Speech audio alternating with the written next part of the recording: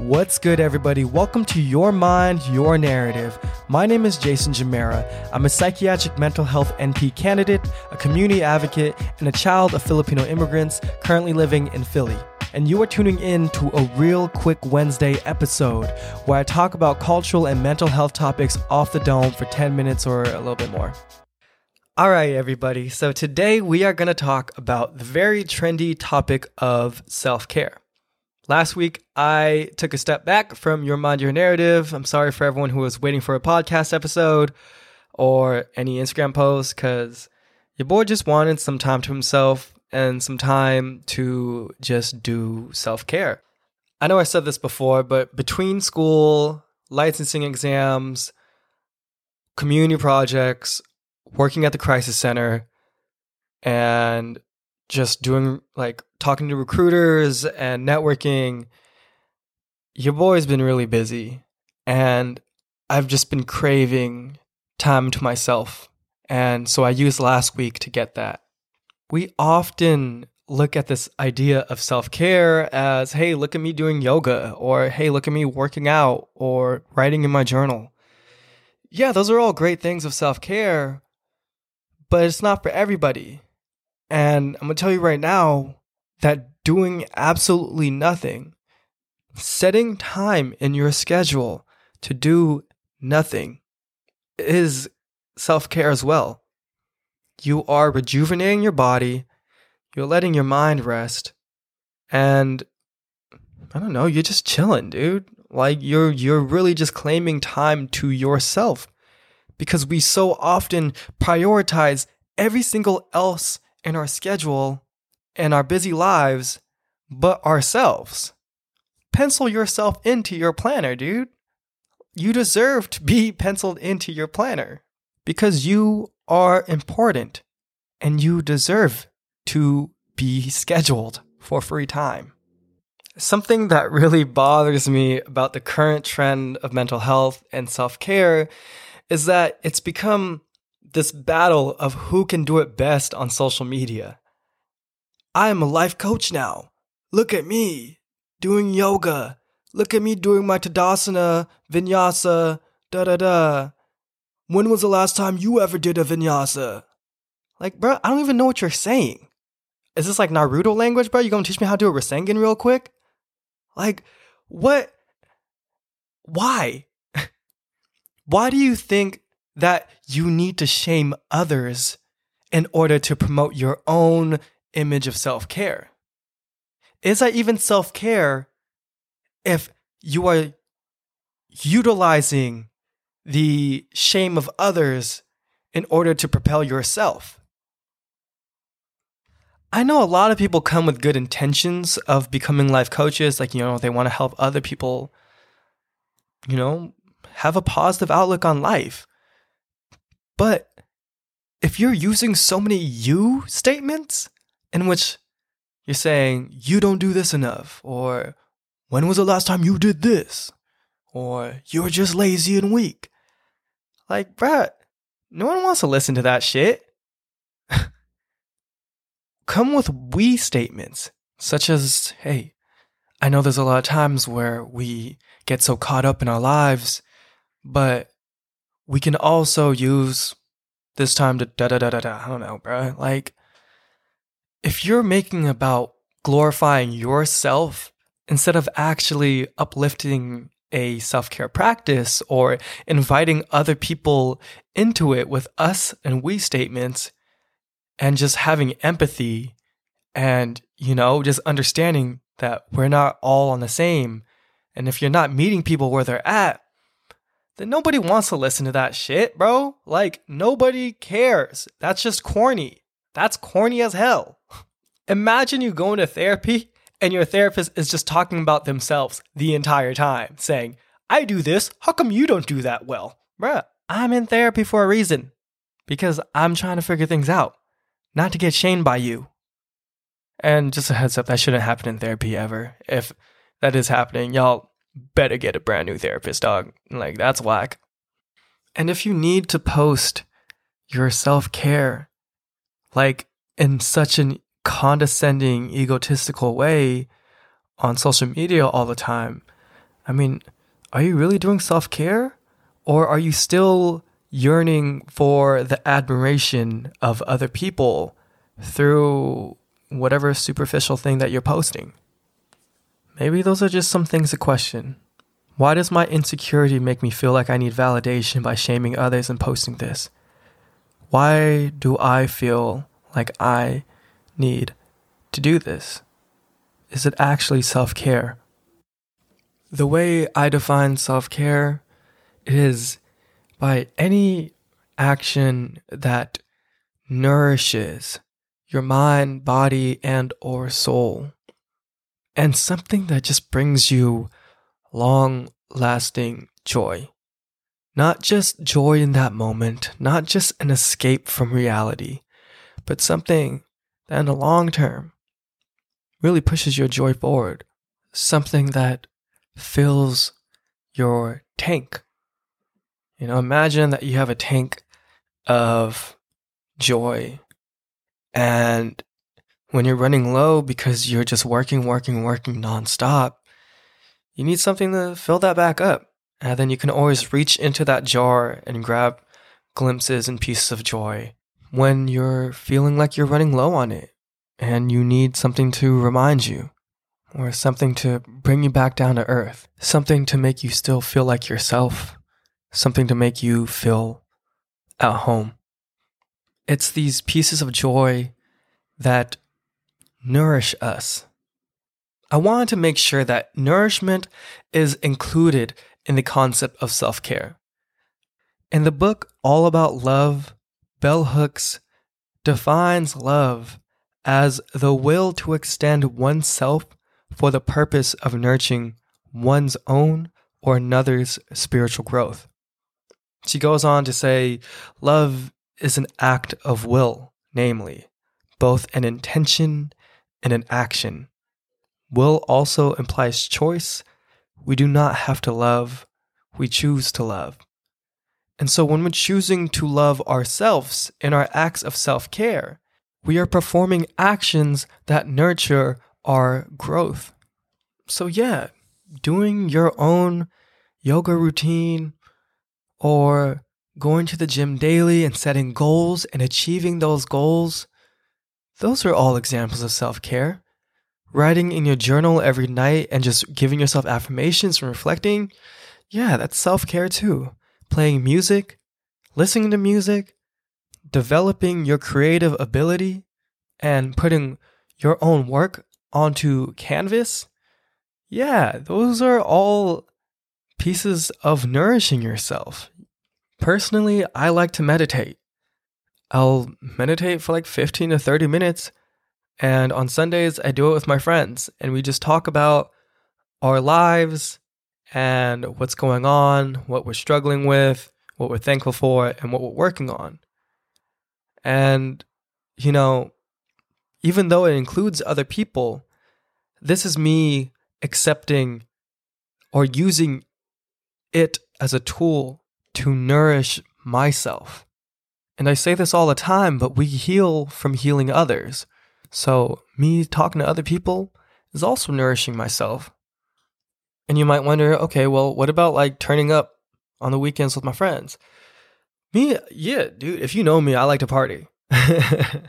But in finding myself through acts of therapy, through reading and journaling and reflection, I've come to understand what parts of partying I really enjoy and what parts of me are trying to escape or are trying to use partying as an escape. And so now when I party on the weekends, it's less about getting as intoxicated as I can, but instead about creating a space in which I can receive nourishment and give nourishment to the people I'm with. Genuine relationships in which I can be my very self and open up as much as I can, because I always have deep talks with people whenever I turn up, to be honest. And I like to dance too. So dancing is a form of expression. So dancing is also self-care. Anyways, but is it self-care if we can't be the genuine version of ourselves, the real version of ourselves? in wanting to have conversations or not wanting to have conversations and just being able to sit there with people that I love? Is it nourishing myself if I'm just trying to find value from being around other people who may not care that much about me or who may not even know me? Am I just trying to escape reality by drinking, smoking, and sexing it away? Because if we bring it back to the other part of the definition of self-care, then we are not providing ourselves long-lasting joy by doing this. Look, the clinical evidence shows that drinking, smoking, that taking a Xanax is not curing your anxiety. It's just bouncing it off to another time. All you're doing is bouncing anxiety around so that once you're sober or once you're off of the medication, then you're just going to be anxious again, as opposed to something like a SSRI or SNRI medication, which not for all, but for many, have helped control their anxiety in the long term, in which maybe some of them don't even need medication anymore. Or as opposed to therapy, in which you learn long-term techniques and work through past history in order to get through your depression and anxiety. I'm going a little bit off tangent now, but I just want to add that medications, that self-care techniques, that coping techniques are not going to take away the trauma that you've experienced in the past that are causing you to feel your anxiety or your post-traumatic stress or your depression. Therapy's going to do that. I would damn near actually just call therapy a long-term self-care practice. Yeah, that's someone else involved doing the care, but you are choosing yourself to use it as a tool to care for yourself and to grow from it. So in that case, that is a self-care technique that does provide long-term joy and long-term nourishment. So many of us think that self-care is just about escaping, or just about doing the most exciting thing, or just dropping all consciousness and escaping into our vices. But if that was the case, we're not exactly nourishing ourselves. We're just looking for stimulus. Because that can turn into a pattern of us doing something repeatedly that doesn't long-term nourish us, but just short-term, temporarily provides us a sense of false euthymia, in which the moment we come back home, we're not happy again. We're going back to all the same thoughts that stressed us out, and we're not refreshed for work. We are actually just more drained, and we hate our work even more. I think you need to do both of providing yourself short-term self-care practices, whether that's like getting a facial or a pedicure or going on a hike, going on a run, or even just gardening. 20 minutes of sustained physical activity. It doesn't even need to be aggressive activity. It's just 20 minutes of sustained physical activity is proven to get your endorphins running, get your endocannabinoids activated, which are the receptors that, yes, are for weed, but also are activated when you're doing physical activity to give you a bigger sense of joy. Those are all activated when you're doing these activities. Yeah, yoga too, and running and all that stuff. Some of the research shows that over time, we've become much more of a depressed society because we are much more sedentary.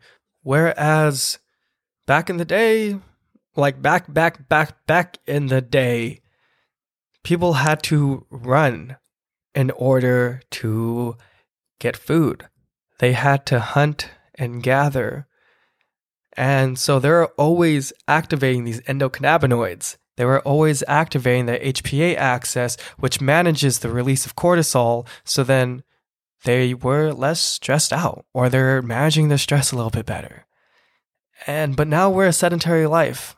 We can have food delivered to our door and all that stuff. We don't have to do anything, dude. So yeah, we feel happier when we do work out. And that's why it's such a good self-care practice. The research also showed that hunting and gathering was a sense of building community and doing things for other people. And that's why they're able to thrive and survive for so long.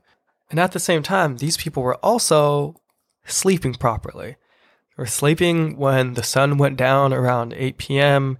and waking up when the sun came up. And they were surrounded by sunlight. They weren't hiding inside. They were constantly being exposed to sunlight.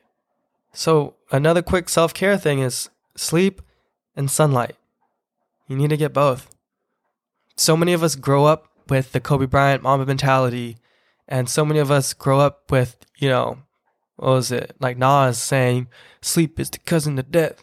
Or 50 Cent talking about how when you're sleeping, I'm working. What would be really good hard work is if you scheduled your sleep. If you're able to sleep for 7 to 9 hours a day and still be able to get all that work done in your schedule. Does it seem too unrealistic? I don't know. But then that is the real hard work. You're treating your body while also getting all this work done. That would be impressive. We're going to have an episode on sleep sometime soon because it's so important to ourselves and our mental health and our physical health and our ability to actually function better and smarter. And also, in addition to that, is sunlight, because lack of sleep has been connected to more confusion, more cognitive disturbances, and more mood issues, more mental health issues. So yeah, get some sleep, get light, drink water. Yeah, everyone says drink water, but that's nourishing your body because your body needs fluids without all the sugar, which is something I need to work on myself, so I'm right there with you. And do things that bring you joy. Like, don't do physical activity that you hate, because it's not going to be self-care if that's the case. Do an activity that brings you joy. Whether that's walking through the park, or gardening, or dancing, rowing, I don't know, whatever you do. Playing drums. And if you don't know what that is for you yet, let's say that you feel like you just don't have a hobby, then I really, really, really encourage you to try opening yourself up to something.